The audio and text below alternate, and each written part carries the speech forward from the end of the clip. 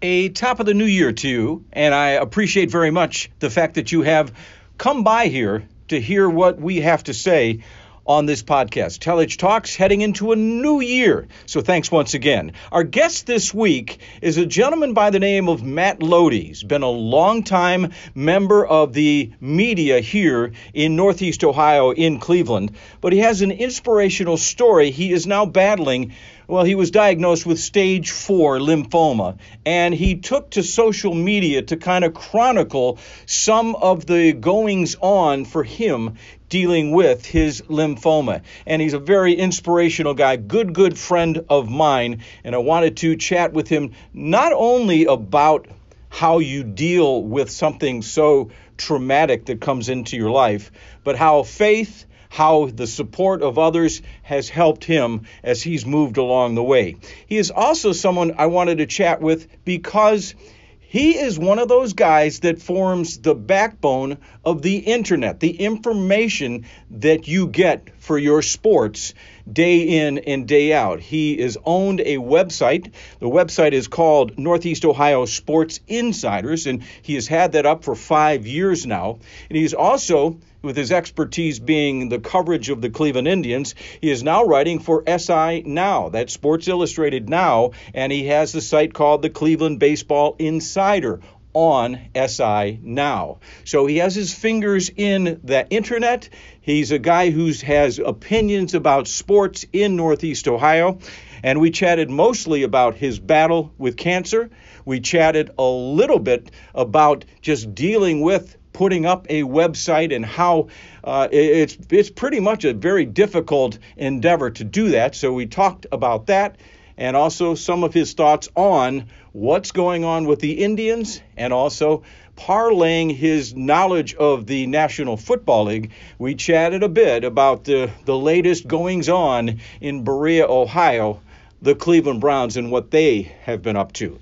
Matt Lody, I hope you enjoy him on Telich Talks. Matt, I don't think you figured that you would be a tool of inspiration for a lot of people, but it's kind of worked out that way. How did this whole very difficult journey begin? You know, John, health-wise for me, I started to have some stomach issues back a year ago. Actually, it was a year ago last month in December. And, it really just started out like hey, you're getting older, you're 44, you got acid reflux. That was Welcome originally, to the club, right? Yeah, that's what originally my doctor told me.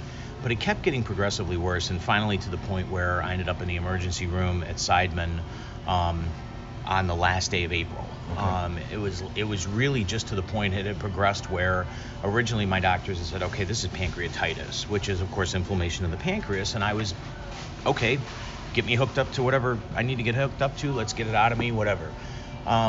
They ran a second CAT scan, not a CAT scan, what they call a PET scan. Okay. I don't know why it's all pet, cat, whatever. Try to a dog scan too. Yeah, that's right. But We need some we need rough to give them scans or squirrel scan or something. But anyway, upon the second PET scan that they ran, they noticed that there was a lot of inflammation in different areas, and that's a pretty big indicator that there's cancer. Okay. And for me, it was, and I want to preface this by telling everybody that when I was diagnosed with stage 4 right away, like it wasn't a progressive thing. They just walked in and my oncologist was like, you got stage 4 lymphoma.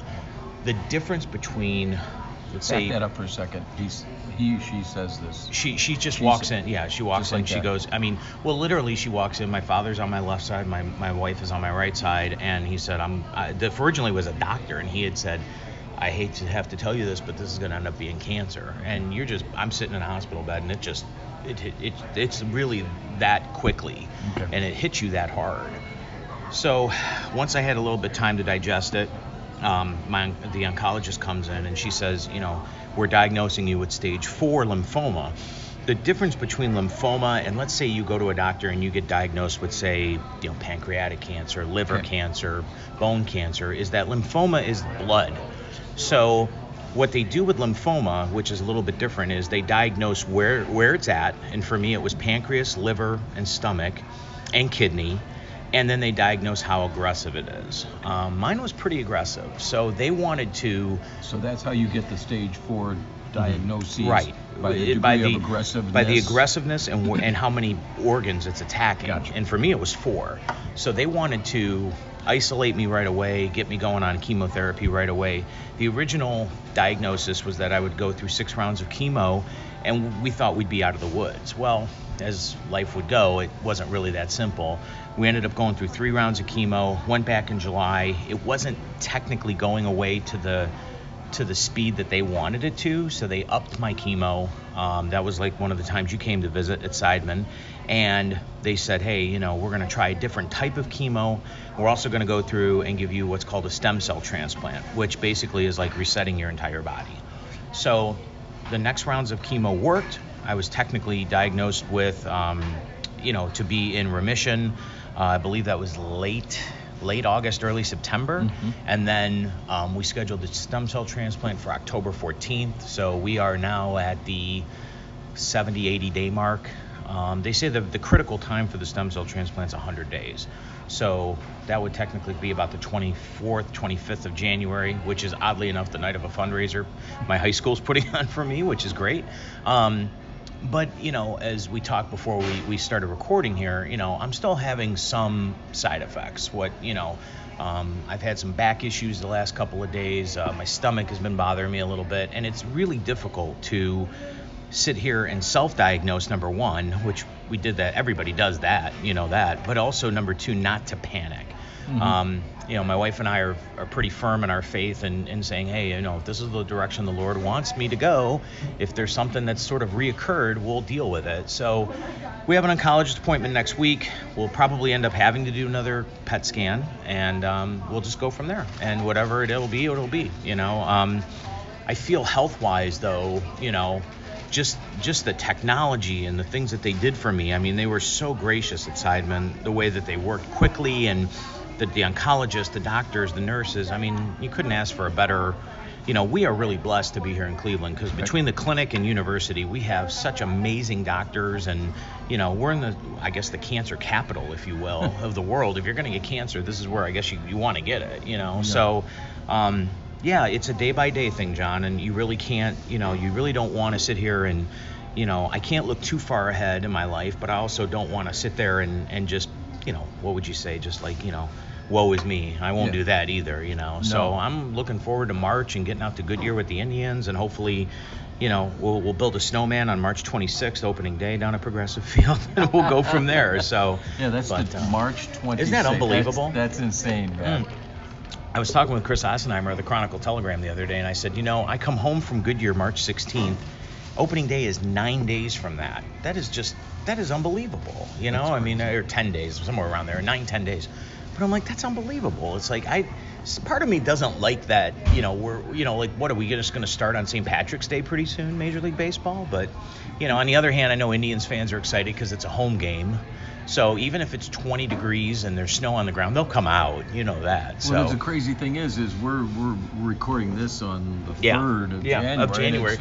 It's 45, 50 degrees. Yeah, it's been a weird winter, which gives me a little bit of hope that hopefully once March 26th arrives, it won't be as bad as we think it'll be. But everybody's talking about, it's going to be snow and wind and cold.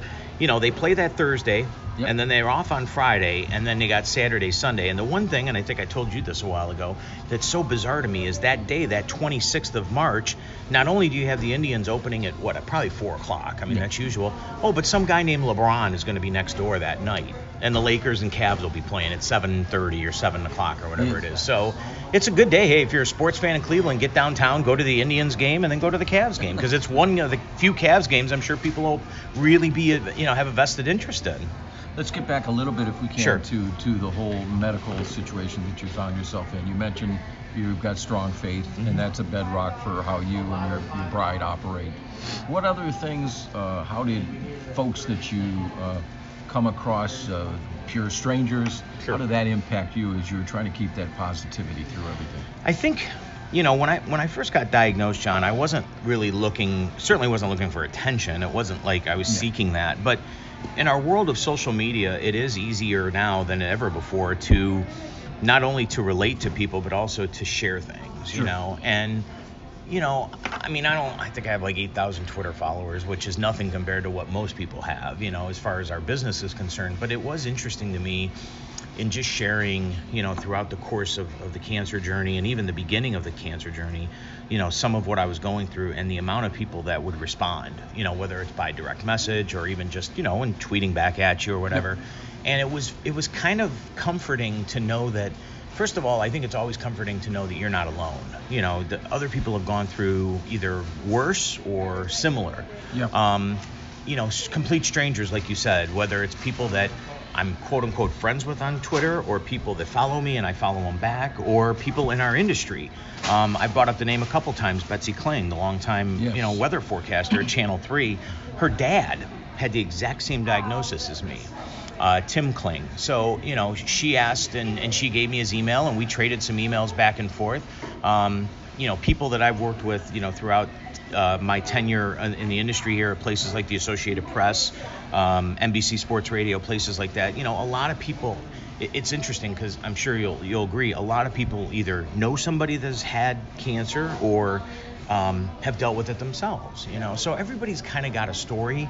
And the one thing I always told myself, and I've said a couple of times on different podcasts and everything, was I would never downplay what other people are going through. Yeah. I think that's wrong to do. I think if everybody, just suck it up and get up and go on your merry way, that it's not fair to do that, So for me, it was, I shared my story. A lot of people responded in kind.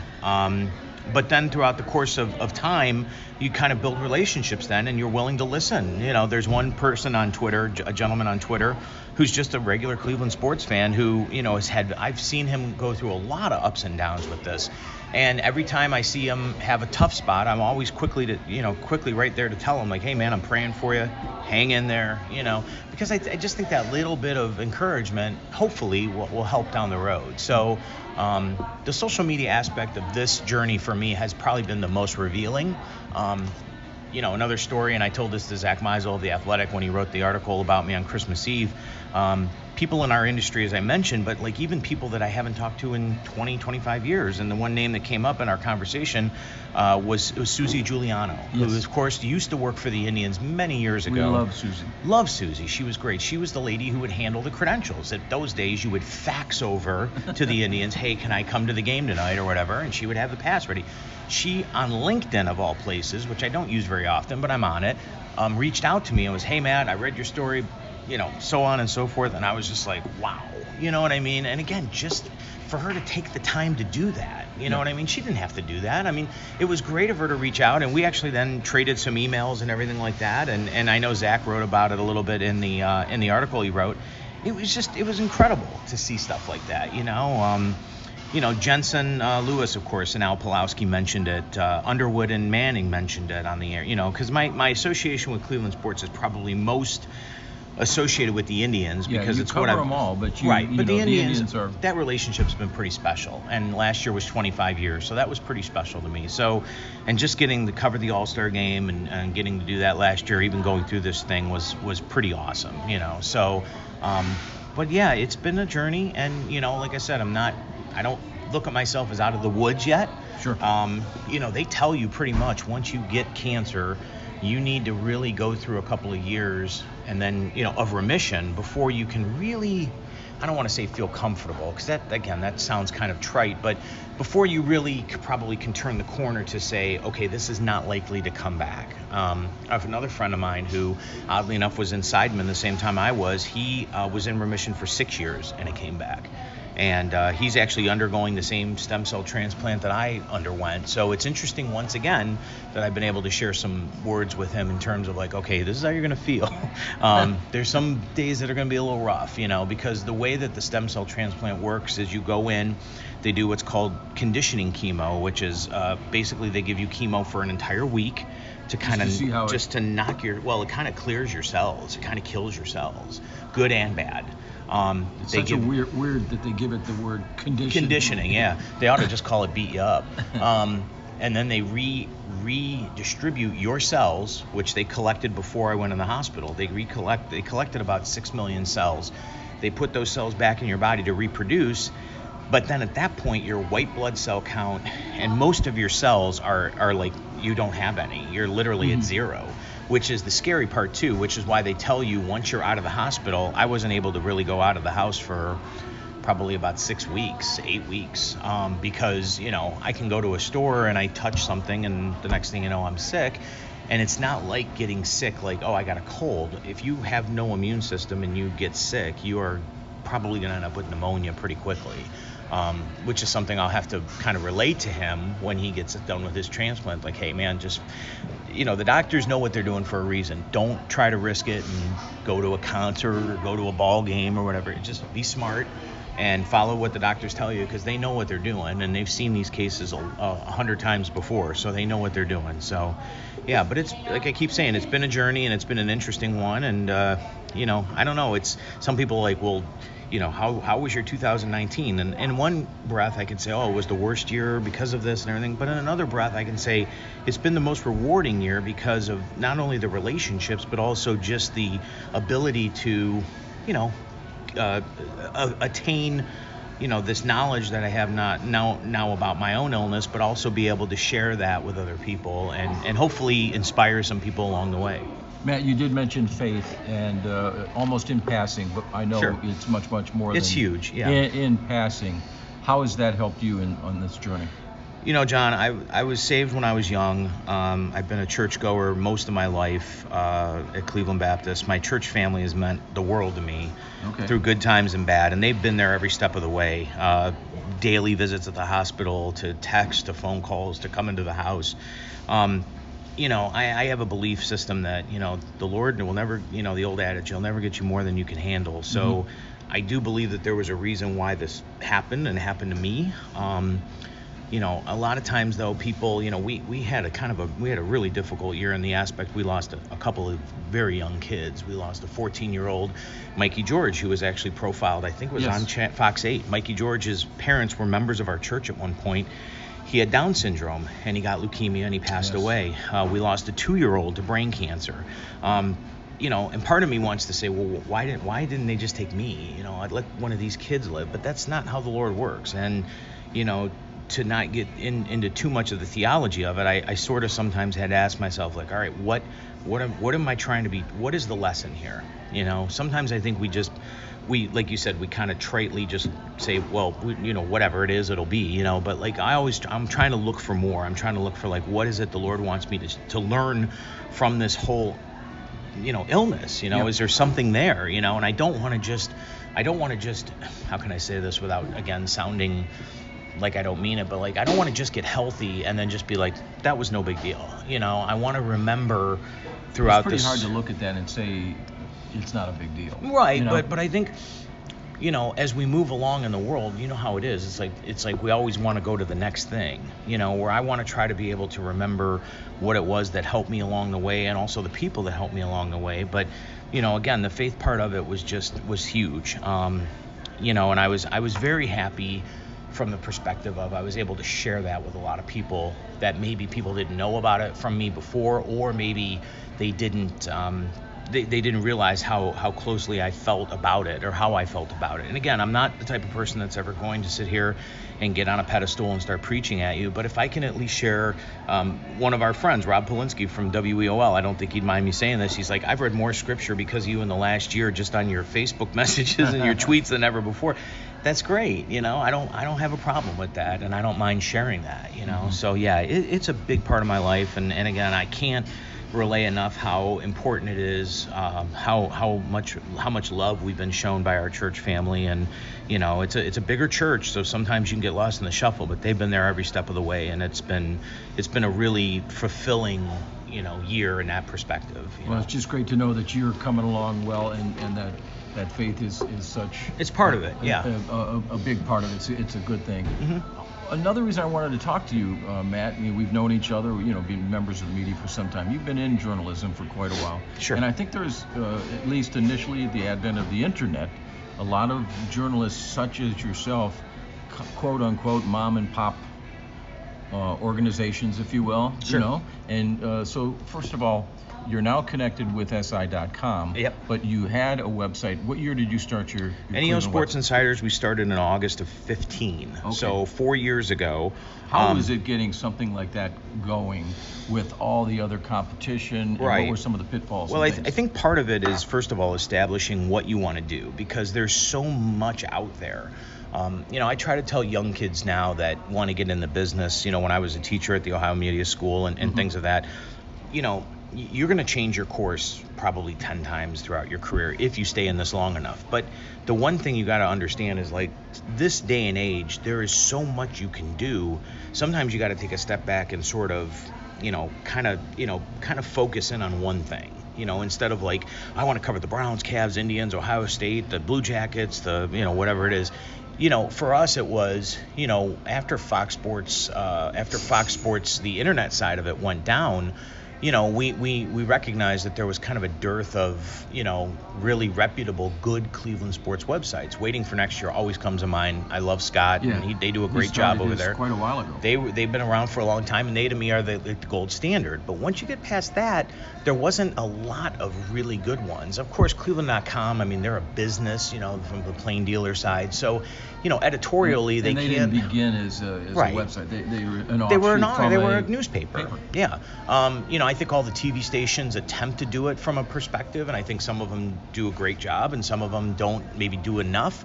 But for me, I was like, if I could get a crew of people that would want to do it, mostly, to be honest, for fun, because we weren't exactly bringing in a ton of money at that point, and cover games and everything. And my relationship with the teams helped out because, when I contact the team and say, hey, could we cover and go under the moniker of NEO Sports Insiders, the original thought process is, if I was somebody who didn't have that relationship, they might be like, no, but because of my relationship, they were like, yeah, that's fine.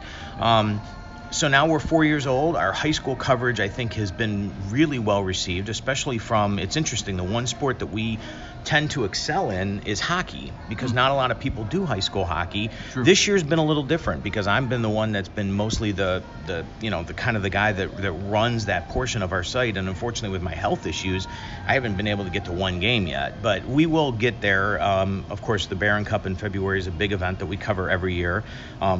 We did all the high school championship games and everything down in Canton and everything like that. So, we've had that site for 4 years. Then, of course, the situation comes up with Sports Illustrated.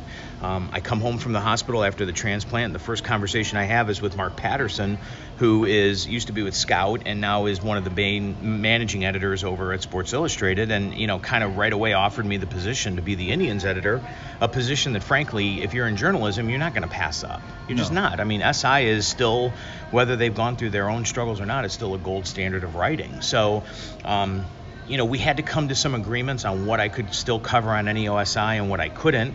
And part of that was Browns and Cavs because it's direct competition, and we agreed to that. But I still have the Indians perspective on there, and a lot of that links back to my SI coverage and also the high school coverage. So we're going to keep that going. The SI side is pretty exciting because, we have TJ Zuppe, who was with The Athletic. We have Alex Hooper, who was with 92.3 The Fan.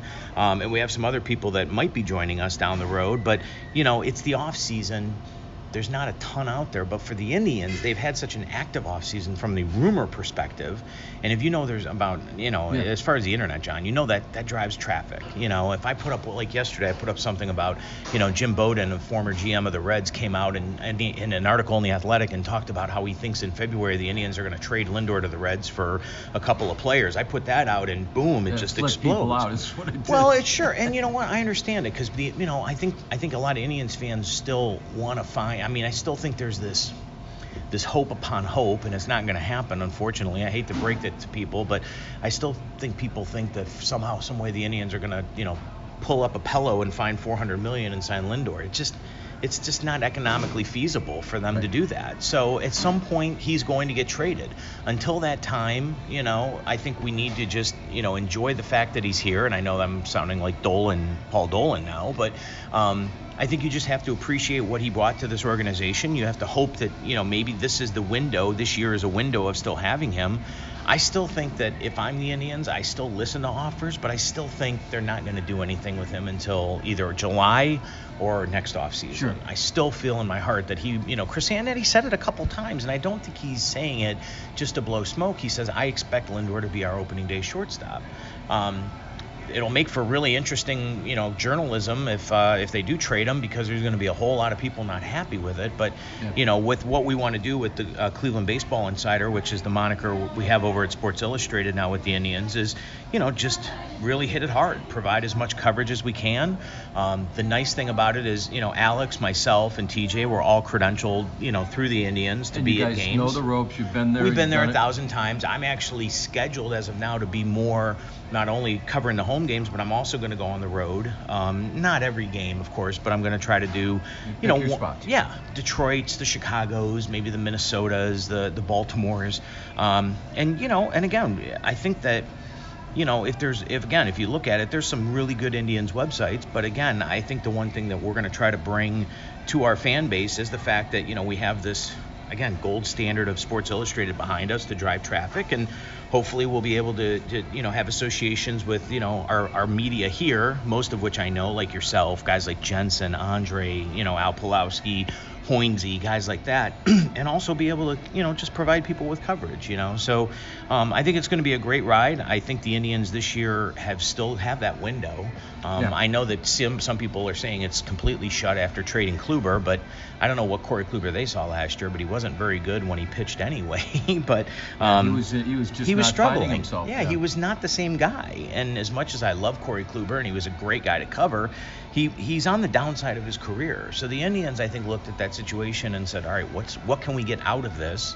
And, Emmanuel Clase and, of course, Delano DeShields. So we'll see. But I think the Lindor story itself is going to continue to drive viewers and readers to the site, which is great. And I think as we continue to move along, they'll have some more technology-wise, probably video, podcasts, things like that. So it's an exciting time, and Maven, which is the company that brought SI, I know has a lot invested in it. So we'll see where it goes from there. Well, and it is kind of an exciting time because you guys can attack stories in a lot of different ways, and sure. That's kind of cool. And of course, one of the biggest overriding stories in baseball is related to the Lindor thing, the whole aspect of the economics. The rich teams can afford to go out and try to get someone like a Lindor or some of the other big Mike Trout. Well, back in the day, now that he's signed, so, but yeah. If it's broke, as some people suggest, how do you fix it? Well, I've said all along, I still think a salary cap for baseball is what. I think the salary cap is what's keeping that from happening. I think the union. I just think the union doesn't want it because they're seeing certain guys being able to pull in these $300 million contracts. But anytime you've seen a player sign for that much money, it's almost immediately regrettable. I mean, look at the San Diego Padres, John. They signed Manny Machado last year. I think it was $300 or $330 or whatever it was.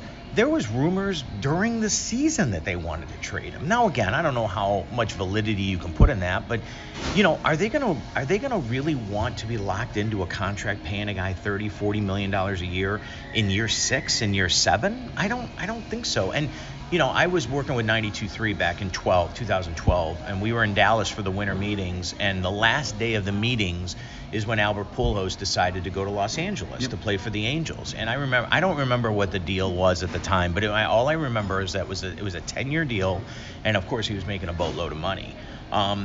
I looked at that right away and said, that's not right. It's just not sustainable. First of all, Albert Pujols is not going to be Albert Pujols from when he was with the Cardinals. He might for the first year or two, but look at him now. Now he's basically an afterthought with that organization. I mean, he's still got some pop in the bat, and he still, can hit 250, 260, but he's not the same player. You look at the Detroit Tigers and how they've had to bottom out. Miguel Cabrera, there's another one. I mean, there was no way sustainability-wise that he was going to be able to hit 370 with 40 home runs and 120 RBIs every year. I don't know how they fix it unless they want to go that route of a salary cap. I don't know. We've seen this trend last year, and now we're seeing it more this year, that really the players it hurts are the mid-level free agents. Jason Kipnis is one. He's going to get a 1-year deal somewhere with a minor maybe league a minor invite. league invite. Yeah, I mean, and it's amazing to think about that. 3 years ago, this guy with the Indians was, sliding into home in Game 7, pumping his fist in the air, and now he's basically, as I had said before, an afterthought, and he's going to be an afterthought to an organization. It's an interesting trend that baseball is going in. In some respects, I think they've got to be very careful because, either that or agents have to look at it and say to themselves, okay, what can I do for my client? You know what I mean? And, you looked at Scott Boras. I mean, I think they ran it down. He had, Bryce Harper and, and I think he had a number of these other guys that are in the $300 million club. But at some point, it's not room enough for all of those guys. And some people have said, and I kind of agree with this, that Lindor might be worth $400 million by the time it's all over if he goes the distance and goes to free agency in 2 years. I mean, again, great player, great kid. We've seen this kid since he was, bushy-tailed and bright-eyed and everything like that. But to me, it's like, is it really worth it? He goes to New York, wonderful. He goes to Los Angeles, great. But, long term, is it really going to be something that pays off? I don't know. I think that's why, even though I've had my own misgivings with the sport in general because of things that have happened over the last maybe 5-6 years, I think the NFL's got it right. I think the salary cap thing with the NFL works because you can see a team like the 1998 Rams, who we were talking about before, go 4-12, and the next year pick up a couple, mid-level free agents. They didn't pick up anybody big. Find a quarterback. They found a quarterback, and the next thing you know, they're winning the Super Bowl. And how many times have you seen a team go, 5-11, 6-10, like maybe the Browns, and the next year they go 11-5. I don't know. The 91 Steelers 7-9. They bring in a new coach and a new culture. The next year they're 11-5. And they win the division. It's just, and I think part of that is that teams that in the NFL anyway that find a way to fiscally be smart in spending their money are the ones that are long-term successful. And I wish baseball would appreciate that because I think the Indians have done a really good job with that. You very rarely, I know that everybody goes back to, well, what about when they signed Swisher and Bourne? I think if anything else, that ought to show people that signing free agents just for the sake of signing free agents is dangerous. Because look at how the Indians were hamstrung with Swisher and Bourne. They never worked out, Michael Bourne got his hand stepped on early into his first year with the Indians when they played the White Sox and was never the same player. He was never going to be Kenny Lofton anyway, which is what some people thought. And Nick Swisher, no offense, he was more bark than bite. He was, he was a rah-rah guy. He was a rah-rah. He was on the bottom. He was on the I should say, the downtrend of his career. And he was more about doing the OHIO thing than he was about being a great clubhouse guy. And the Indians had to go out and overpay. That's the one thing about free agents that people tend to forget. No free agent wants to just get market value. They want to get over market value. So they're going to go for the gusto. And I think we saw it last year with Machado and Bryce Harper. And you're going to see it with Altuve. You're going to see it with Lindor. Mike Trout, of course, has already set the standard. But he's staying put in Los Angeles, which might help teams that want to give a guy a hometown discount to stay with that organization. But I have a hard time calling somebody like the Dolan family cheap when they've already offered, Lindor. We don't know how much, but we know the rumors stated anyway 2 years ago was at least $100 million. I have a hard time telling anybody how to spend their money, but when you're telling me an owner's offered a player $100 million and the player says no, I don't know what else you can do, especially in this market. Well, let's go back now to just the whole scenario for Frankie Lindor. Sure. Incredible talent. One of the best all-around players in Major League Baseball. It seems more logical to me, even though you can't afford to sign him to a new deal. That's never going to happen. You still have 2 more years of service for this guy. You're not going to get anything for him. I'm saying this front before. If you go the distance. Yeah, if you go this, you're getting 0 for him. But what could you get back for him that would even come close to equaling what he brings to you and keeps your window open for a couple of more years? Is there any logic to that at all? No, there is, John. I think that, the one thing that the Indians front office has done an incredible job of, it's manipulating their pieces and parts of trades to making sure that they come out ahead. I think we saw it last July with Trevor Bauer. Yes. Originally the Trevor Bauer situation was going to be a simple trade to the Reds, and the Indians were going to get back a player or two, and that was it. Instead, they get the Padres involved, and they get a guy in Franmil Reyes who a lot of people, myself included, think this kid's going to bash 40, 50 home runs, maybe as early as this year. Would the Indians behoove themselves to bring back Yasiel Puig? Maybe. But again, if Yasiel Puig is this great player, why has he not been signed? There's been a number of trade scenarios, especially with, guys like, I'm trying to remember some names. I mean, Jim Bowden yesterday in The Athletic wrote it, and, guys like Verducci and John Morosi and the insider guys like that have thrown out these, the Heymans of the world. They've thrown out these Buster Onlys, these incredible scenarios of what the Indians could get. To me, I think you've got to at least get one, if not two players who can be in your starting lineup day one. I think that's important because, first of all, the Indians still need a corner outfielder, and eventually they're going to need, I think Jose Ramirez is probably the next guy who's going to go to that DH route. I really do. I know he's okay right now at third base, but I think down the road, he just looks to me like his body type and the way that he hits, he's going to be a guy that, I don't want to say he's Miguel Cabrera, but I think he's going to be that type of player that you want to just see hit, Carlos and that's okay. Baerga kind yeah, of? Sure. Yeah. They've still got Santana for another, 2 years, I want to say, so that's safe. But to have two guys that can be on your 40-man major league roster right away, I think is important. Number two is, of course, you obviously have to get the top prospects. And I think, the name that obviously everybody talks about when you talk about trading Frankie Lindor to Los Angeles, being the Dodgers, is Gavin Lux. They don't want to give up Gavin Lux, but I think the Indians have been smart in saying, they haven't said this, of course, but we all kind of, surmise that they have said, that's the guy we want. Gavin Lux and Dustin May. Dustin May is a pitcher. Lux is an infielder. Those are the two guys that the Indians really could use. And again, we have to remember that if they go ahead and trade Lindor, they need a shortstop. They don't have anybody right now in the organization, I think, that can play that position on a daily basis and be even close to as productive as Lindor. Yeah. So one of the guys they get back better be a major league ready shortstop, if you think about it. So two major league ready players, maybe two prospects, and maybe one of those, classic to be named later players that, you hope turns into Michael Brantley, right, like they did when they traded CC to the Brewers back in 2008.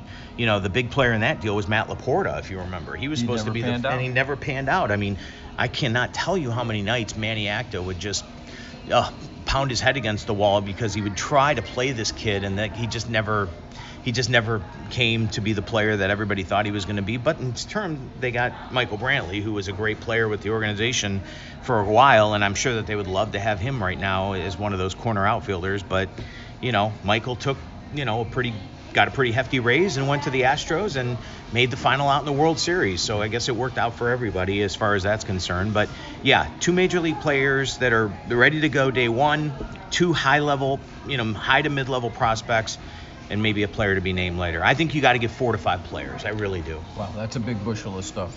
You were mentioning, obviously, talking about the Indians. They've been mostly a playoff team since 13. And a lot of it's Terry Francona. We know that. He's one of the best managers in baseball. You briefly mentioned the Steelers, the epitome of solid, long-term stability in a franchise. And then the folks now, let's branch over to the people in Berea. It just doesn't seem like they can ever figure out a way to have one, stability, and then sustain success. Yeah. It's just, and I'm at loss for words right now as to what's the best method, who's the savior to come in. Why is it, Matt, that both the Steelers and the Ravens, two very good franchises, stable franchises, can kind of go out on semi-limbs on Tomlin and Harbaugh, and hit 2 home runs? They hit bombs with these picks. Oh, yeah. And I would think if the Browns went out on a limb, and I guess Freddie certainly could be as limby as it comes, Freddie Kitchens, and they just absolutely swung and missed with this guy. Yeah, they did. And, if you look at it really from the Steelers' perspective and the Ravens, the two teams that have the most stability in the division, the Ravens have had 2 coaches since, 99, 2000? Brian Billick, who, of course, won him a Super Bowl, and now Harbaugh, who's won him a Super Bowl. Yep. And then the Steelers have had 3 coaches since 51 years now. Chuck Noll, Bill Cowher, and now Mike Tomlin.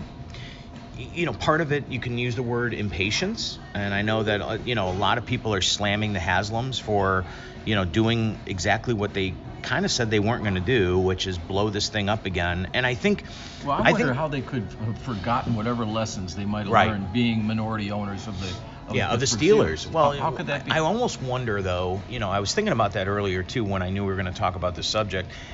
How much did Haslam really have to do with the Steelers? I mean, he must have been, have a few drinks. I guarantee he was a lot more on the outside looking in, and evidently, if there were any lessons to be learned from the Rooney family, he didn't really do a good job in learning it, because it just appears to me like he was, none of that is translated to this Browns regime, and that's been a shame for the fan base. I thought that this year, if they could have went 7-9 or 8-8 and had, I want to use the term stability, but also just had a drama-free year, that would have been fine. No game day brain farts by the coach. I don't know if there's another team in all of sports that has as much drama on a weekly basis as the Cleveland Browns do. And I know that is easy to say because we live it and we're sitting here.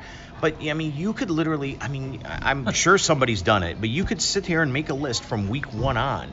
Week 1 you got Myles Garrett punching a guy, Greg Robinson kicking a guy. People, right? Week 2 in the Jets you got the OBJ's face shield or whatever. I mean, you go on and on and on. Pretty much almost something every week. Yeah, almost. The 49er game you got Nick Bosa with the planting the flag or whatever. Obviously it goes without saying because I've watched it a bajillion times. The first Steelers game with the whole the whole Garrett incident, and it's just I don't know if it's, good players can get away with certain things, but to me, everybody had to be on the same page this year more than ever because, number one, these guys had never played together. Even Jarvis and Odell, even though they played together at LSU and they were really good friends and everything, they'd never played together at the professional level. The other part of this was the fact that, you were still talking about a second-year quarterback who, I know a lot of people are criticizing, he made too many commercials, he made this, he made that. He did pretty much what a lot of people in his position would have done. Absolutely. But you do begin to wonder how much of it, with Odell not being at minicamp, with, these guys not playing a whole lot in the preseason. My dad and my brothers who are diehard Browns fans, I remember them in August kind of saying, this doesn't look like a team that's going to win 12 games, and I think the fan base got so amped up. It was such a letdown. You can't, but it was such a letdown so quickly. When they lost, I think the game that everybody, to me, the season officially was over when they lost that game in Denver. I think when you lose to, was it Brandon Allen? It was a kid who had never started before, Brandon Allen. Brandon Allen. When they lost that game, and then that night was the night that I can't even remember the guy's name, but whatever the safety was who came out and made a death threat against Dustin Fox. Jermaine Whitehead. To me, John, at that point, I still remember him going back at Dustin Fox on Twitter. If I'm Freddie Kitchens, what is with these people? If I'm Freddie Kitchens or if I'm Haslam or Dorsey, that was another thing too that I think became evident. And I know Marla Ridenour wrote a sensational article about this. I think it was after either the Arizona loss or it was right around that time frame. She's like, "Where's John Dorsey? He has disappeared." And John really, if you remember, I don't think we had a John Dorsey press conference the whole year, even after the whole incident with Garrett. I think he spoke bye week. That was it, and that was only. And that's the standard to really talk. That was 6 weeks, and it's usually not kind of like a mandated thing. Yeah. Bye week, you trot out the GM, and we just didn't. And I think a lot of pressure was on John because he realized he was in over. He had picked a guy who was way in over his head. Way. I think the biggest mistake. Never got any pushback when we were ripping Freddie Kitchens. Oh, no. No one pushed back because I felt within that building they all felt the same way that everybody outside the building felt. The other biggest mistake that I saw Freddie make day one was the fact that he brought in an experienced offensive coordinator and then didn't let him call plays. That was the Maytag repairman. That was, as I told you before, my dad and my brothers, we all, at some point watch games together or at least in the same, text messaging. And we're all like, what is Todd Monken? What does he do? If he's not calling plays or he's not getting the opportunity to input a game plan, why do you even have an OC? And I just, I've never in my life heard of a guy, and I know Shannon Sharp and I think it was Stephen A. Smith pointed this out extensively throughout the season, a guy get a head coaching job going from position coach to coordinator to head coach in 8 months, within 8 months. Yes. And then not only become a head coach of a team that was expected to make some pretty big noises this year, but then decide I'm not going to use the coordinators they give me. I'm just going to call my own plays. Why, if you're Freddie Kitchens, why didn't you just go to Dorsey or whoever and just say, I don't want an OC. I'm going to call my own plays. That to me, John, that had to be a surprise. And even right then, and that of course happened in July or August, that had to come as a surprise to the organization that, wait a minute, why did we bother hiring Todd Monken and giving him a check if he's not going to call and do the job that he's supposed to do? I think also in the summer, when they had those win the practices in Indianapolis. That was the start of it. Yeah. And I think that they kind of overreached what they're trying to be. Yeah. They wanted to set a precedent of being this big bad. It doesn't pertain to football nowadays per se. And the 18 penalties on opening day, and again, Garrett getting suspended, but the he had personal foul for punching. Robinson getting suspended, or not suspended, getting ejected rather. He got ejected. Aggressive tackles of the Jets quarterback. Yeah, I mean, put him out of the game, it was almost like the inmates running the asylum from day one. And I thought that if you are, a lot of people want to criticize the Harbaughs and the Tomlins and guys like that for maybe sometimes giving players too much leeway. But you notice that those guys can find a way most of the time to hone them in and to get those guys back to playing under control. You know what I mean? If that's the case. Otherwise, they just take those players and say, all right, you're going to sit. You're going to sit. I think those two teams have their small council of seasoned elder statesmen absolutely who can and the come Browns down don't and give looks to rookies and young players and say, son, this is not happening here. No, you're absolutely right. We don't do this in Baltimore. We don't do it here in Pittsburgh or whatever, and can really let them know that your way or your youthful zaniness, exuberance, it's not going to apply. This is a man's game. You got to be mature. You have to be aggressive, but you got to be mature and be smart about it. And I think there was so many instances, like you said, Whitehead with the death threats. Every week there the was visors, something. The shoes, the this, the that, And then which brings you to the end of the year. News conference to change the head coach, change the general manager. One more thing before we go. Let's talk about the search. Or the new guy, or guys, there's going to be more than one. The new way that Haslam wants to do this. Does this make any sense to you? I see the model for hiring the coach and then the GM like they did in San Francisco. That's worked. Mm-hmm. Shanahan. They're saying Pete Carroll, the same deal. They hired him, then Schneider, I think, is the GM out there. Mm-hmm. That's worked. Those are two very good examples of something working. But I think we have to realize this is Cleveland, and a lot of times we're thinking about this being football utopian. So far, it's not been anything close to that. No.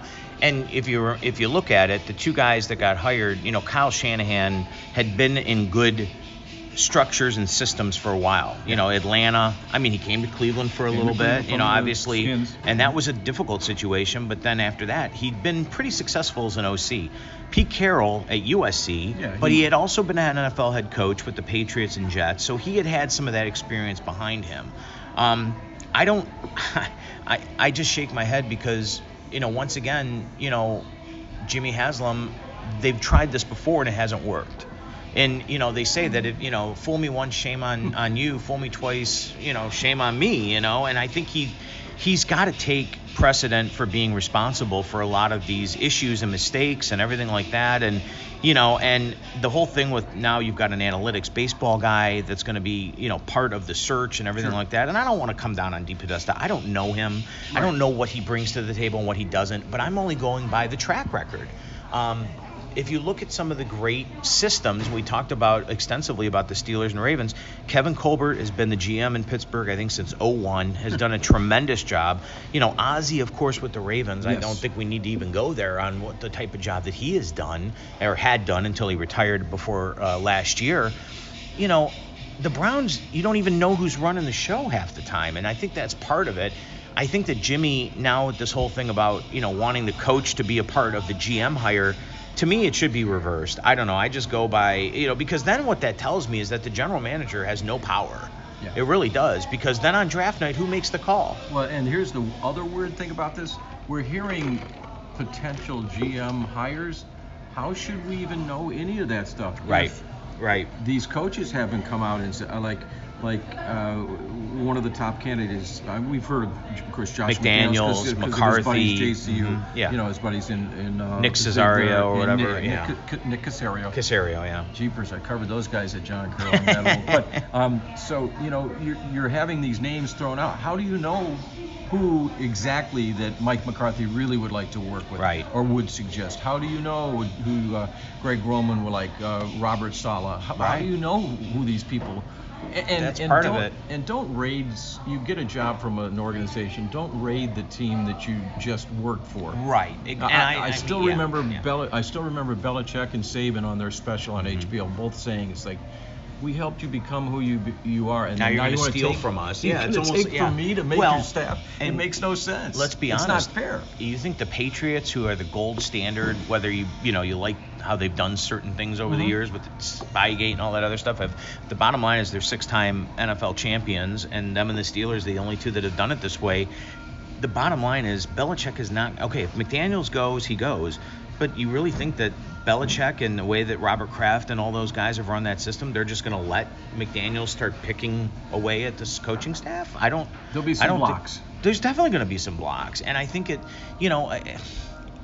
was that early thought process that, well, McCarthy should be the guy. And I remember listening to the Haslam presser yesterday, and I think it was Tom Withers of AP asked, well, why didn't McCarthy get an interview last year? Jimmy had no answer. No. He had no answer. It's almost like he just was like oblivious to it. Like, well, he just wasn't on our list. Well, okay, well then why all of a sudden away from the game does he become a big candidate now? Like, what has he done in the last year that all of a sudden makes you think that he's now worthy of the coaching job? And put yourself in a year ago. Why wouldn't a team that had been flopping around in a kids pool for months and months, not being successful? Why would they discount a guy who although he had an ugly exit from Green Bay, why would you discount a guy that was to the playoffs 9 years, right? Was Super Bowl, available right then and there, and not even talk to him?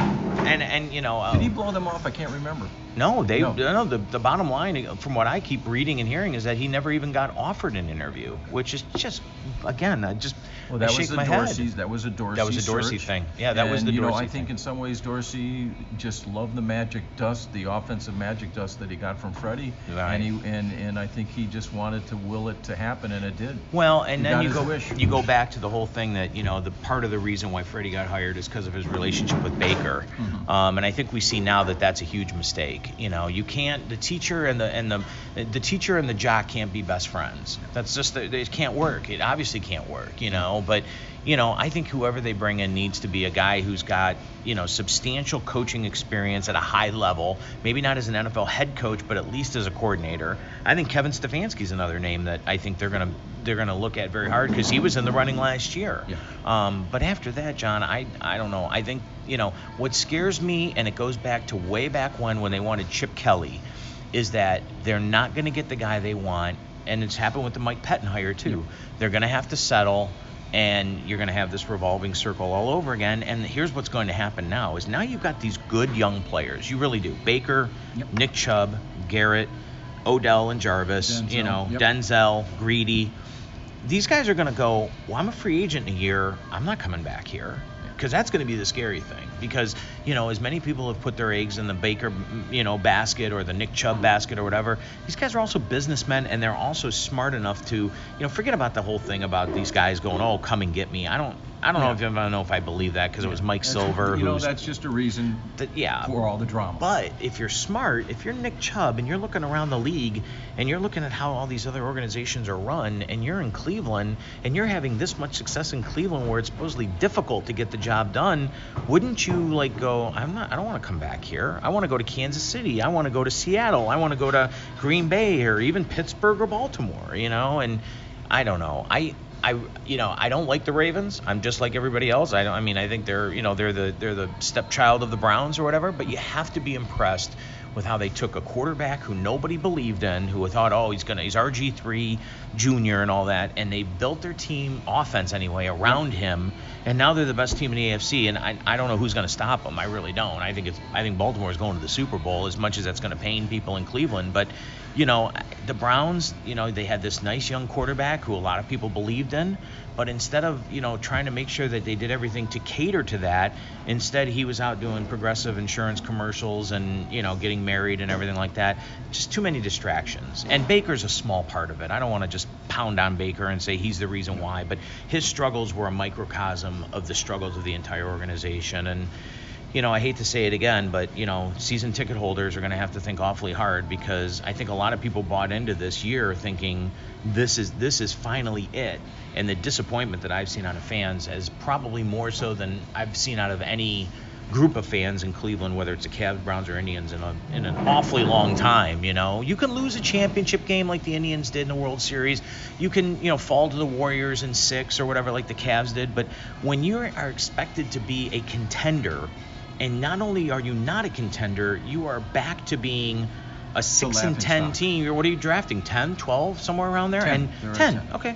I mean, if you would have sat here a year ago, John, and said the Browns are going to go 6-10, they're going to fire the coach and the GM on New Year's Eve, and they're going to be drafting 10th. Oh, and by the way, the Ravens are going to be 14-2, and the Steelers are going to go through 3 quarterbacks and still finish 500. You would have been like, you couldn't write that. You just. And it just, like I said, I know I'm going on about it, but it really does make me feel sorry for the fan base, because they have waited so long. And I know we've all said this, but it's just, and I think it's going to be a while. I really do. I don't, it's funny because we talked about how teams can make that 1-year turnaround. Yep. I mean, unless the Browns get it absolutely right and things fall absolutely their way, which we know they never do, unfortunately, I don't know. It could be 2-3 years before we even see another opportunity like they had this last year. And who knows how different the team's going to look by then. Yeah, I'll leave you with this. The rest of the league, as far as turnarounds, they're little sailboats. The Browns are a 1,000-foot or freighter that takes forever to turn around. It's scary. Still working on. It's scary. Crazy. And as I said, the fans, I tell fans all the time who argue with me about attendance and they should spend more money, the Dolan should spend this or the da-da-da. Then don't go to the games, because that's the one way you'll hurt them, is by not going to the games. And the Browns sold out their season tickets quicker this year than I think they have in any year since '99. So you know what? Then don't go. If you really feel that strongly about it, stop going and stop supporting, because that's where it will hit the Haslams the most. Is the pocketbook. Until you do that, though, you're feeding right into the madness. So. And I'm sure opening day next year against whatever team they're going to lose to, and it'll be sold out, and there'll be fans thinking they'll go 12-4, and and we'll be sitting here a year from now, you and I again, and probably having the same conversation. Crazy. Enjoy the talk, buddy. Appreciate it. I love you, John. Thank you, and thank you for your listeners and for everybody out there, as I've said before, even on Twitter, who have taken a second of your day to say a prayer or send well wishes my way. I can't thank you enough for that. It just means the world to me and my wife and my family. And Lord willing, this year will be a lot healthier than 2019. And excited to bring Tribe coverage your way, and hopefully some good stuff on the Cavs and Browns as well.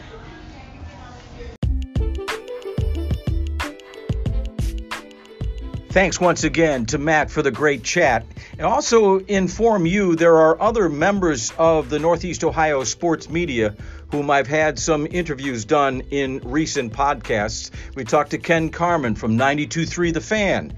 He has a very recent podcast. Danny Coughlin, my longtime associate here at Fox 8 and a longtime scribe for the Cleveland Plain Dealer and other publications. We talked to Danny on one of our recent podcasts. And my buddy Andre Knott, who is the sideline and or the dugout interviewer, among other things, for Fox Sports Ohio and covers the Cleveland Indians. He has been one of my recent guests as well. I encourage you, if you get an opportunity, to check out the archive. There's lots of interviews with Cleveland sports figures, high school football coaches, people that are in the sport of endurance sports. That's something I'm very much involved in due to my ultramarathoning and triathlon endeavors. So there's people there that I encourage you to have an opportunity to check out some of those interviews as well. And again, I thank you very much for listening to our pod, and we look forward to seeing you the next time around on Telich Talks. Thanks again.